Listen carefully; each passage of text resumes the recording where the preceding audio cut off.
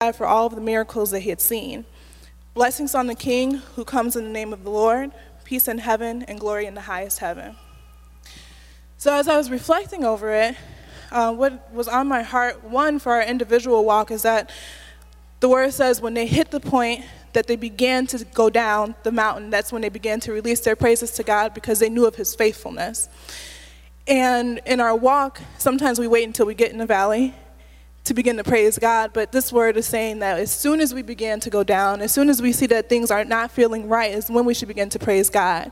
Because in our human condition, sometimes we can forget that God is faithful, that he delivered us yesterday, that he's been faithful to us our whole life, that he'll continue to be faithful to us as we go. But also what it said to me about us as a body is that they praised God in community. They reminded each other that God is faithful. And when we come into the house of the Lord, sometimes we got to let that praise out. We got to shout. We got to cry. Because sometimes our witness of God's faithfulness is the very encouragement that somebody needs to be reminded that God will continue to carry them through.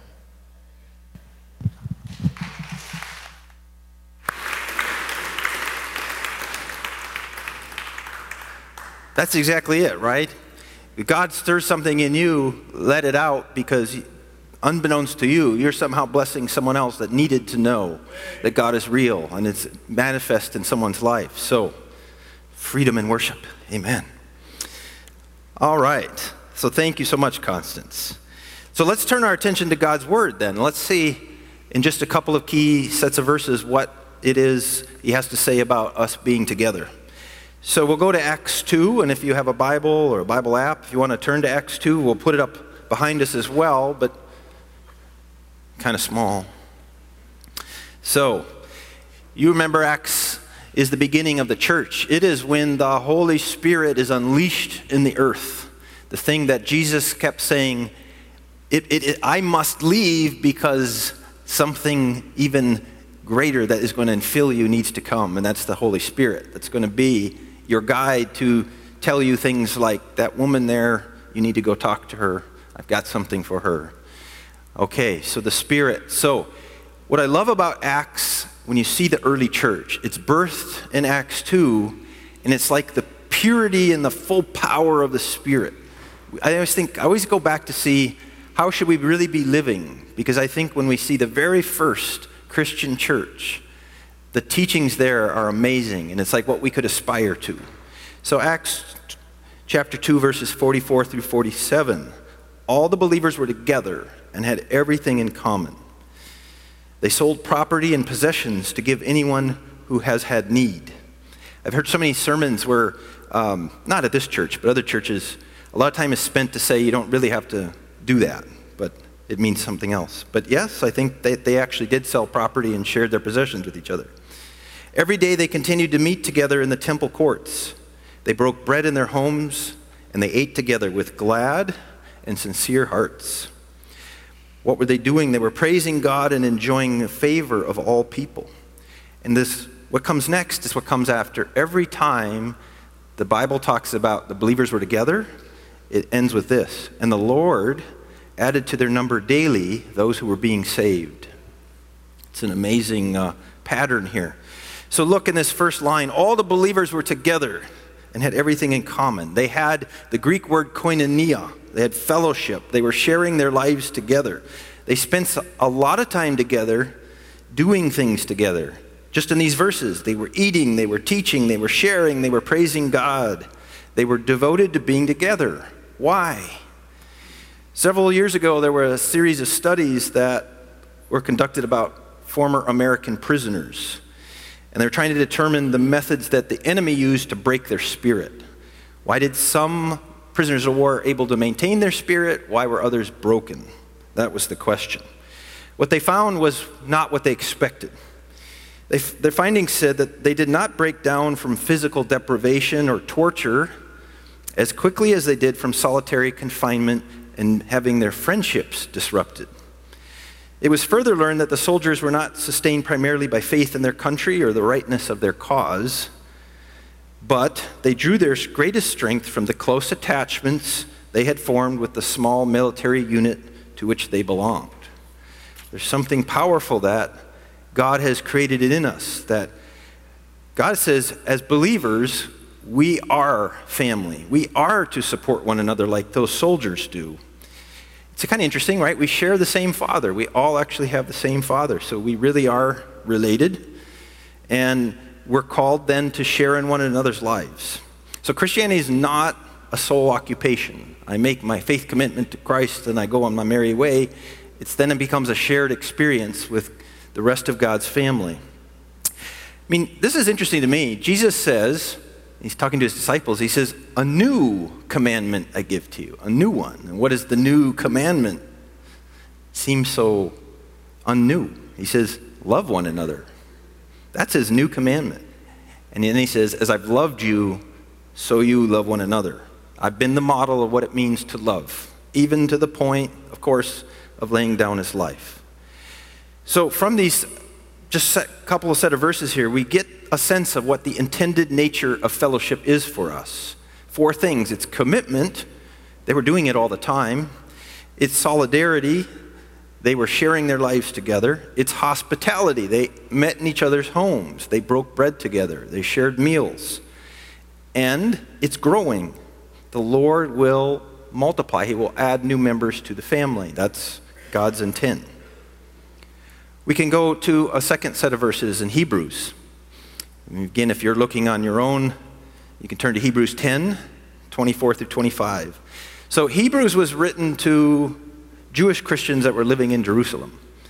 And it says, and this is a little bit later, right? This is after these initial set of verses we had looked at. Let us consider how we may spur one another towards love and good deeds, not giving up meeting together, as some are in the habit of doing. So apparently already, some people were starting to say we don't really need to meet together.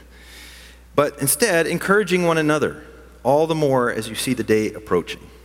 So notice that we actually have some duties as members of God's community. As sons and daughters of the Father, we're supposed to spend time with each other. We're supposed to love each other, support, do good deeds, meet together, encourage, uplift, exhort. The day that it talks about here is, of course, when the Son of Man, when Jesus comes back. So all the more as we await for the arrival of Christ to come back. All right, so here's these verses. If we actually live them out, which it turns out in some ways we do better than if we weren't here in church. So church is one of the things it does is encourages us on these kind of things. So let me show you some statistics, some actual results from studies. Again, looking at those of us that go to church regularly, those compared to those who don't. Next slide, please. Stats. Try not to scare you, but here. Deepening the soul. So this first set of findings we can put into health and happiness. Okay, so first slide here. Now this study is just looking at older adults, so I know we don't have a lot of older adults, but if there are a few here, what happens if you're a regular church attender? You will have less disability on average, less rates of depression, less rates of chronic ongoing depression, lower rates of breast cancer, lower rates of serial spinal cord injuries, weird, and less symptoms of any kind whatsoever. Well, how about for the rest of us if we're not quite old yet? Maybe I'm getting to the older adult, but most of you aren't. Okay, next slide, please. Here's where somebody took 203 different studies looking at the relationship between church attendance and health. And this is what they concluded from all those studies. Those who attend church regularly have a lower risk of depression, lower incidences of drug use, fewer suicide attempts, and more reported life satisfaction. Again, they're happier, feel better about themselves. The next set of studies actually took 498 different studies on the top. There have been thousands of studies on this. People find this fascinating. 498 different studies and concluded those who attend church regularly have higher perceived well-being. They feel better, higher self-esteem, less hypertension, and engage in less criminality. A benefit for society, I suppose. And then in the biggest set of combining studies, 2,000 different studies. They looked at the effect of church attendance and health. And they concluded across these studies, it is clear and undoubted that those who attend church regularly are mentally and physically healthier. And across all these studies, they live on average 7 years longer. I love that it's 7, right? The holy number. But I'm not done yet, even if you want me to be. Turns out there's even more effects. Those who attend church regularly are less likely to abuse drugs, commit crimes, get divorced, commit suicide. They fight depression better. They're less affected by divorce, and it does happen. Less affected by unemployment when it happens. Less affected by illness if it happens. And less affected in a negative way by the death of the loved one because they have hope of where their loved one may be. But I'm not done yet. You have reduced stress, lower blood pressure, diminished anxiety, enhanced immune response, lower rates of alcoholism, drug use, cigarette smoking, risky sexual behavior, and the most important one of all, not wearing a seatbelt. Like the Energy Bunny, let's keep going. You are more likely, if you're a regular church attender, to have your illnesses diagnosed early and treated more effectively. Weird. If you are not a church attender and you become one, we start seeing these changes. You're more likely to stop smoking. You're more likely to increase your exercising. You're more likely to stay married, less likely to get divorced, and so on and so forth. So let me wrap this particular one up. Greater overall social support, and the support is more satisfying and long-lasting, those who attend church regularly, and end up with increased feelings of optimism and happiness. Wow. Now, not only does attending church have all of these benefits, mentally and mental health, physical health, and so on, and our happiness for us individually, but it has pretty immense contributions to society. So I'll share this by saying, so 5 years ago I was a professor at Rice University in Houston, and there was a contingent of Chinese officials, and it was from their central government, right? And they asked that I would give a talk about volunteerism, people volunteering through churches in the metropolitan area of Houston. They were doing this because they were trying to figure out how could they increase volunteer rates in China. Like they just weren't getting much, and they're trying to figure out, the U.S. is kind of known for this, so how's it done? So I did an analysis in preparation. So in the region of 6 million people, I found that 3.6 million attend services at least monthly. So it's a pretty high rate. You know, it's in the Bible Belt. Well over half of people going to church pretty regularly. The area has several thousand congregations ranging from as small as 10 to the nation's largest, Lakewood, which you can see on TV every week, has over 50,000 people coming every Sunday. They combine, these churches produce 2.2 million volunteers and tens of millions of volunteer hours. So I started investigating, well, what are they doing with their volunteer time?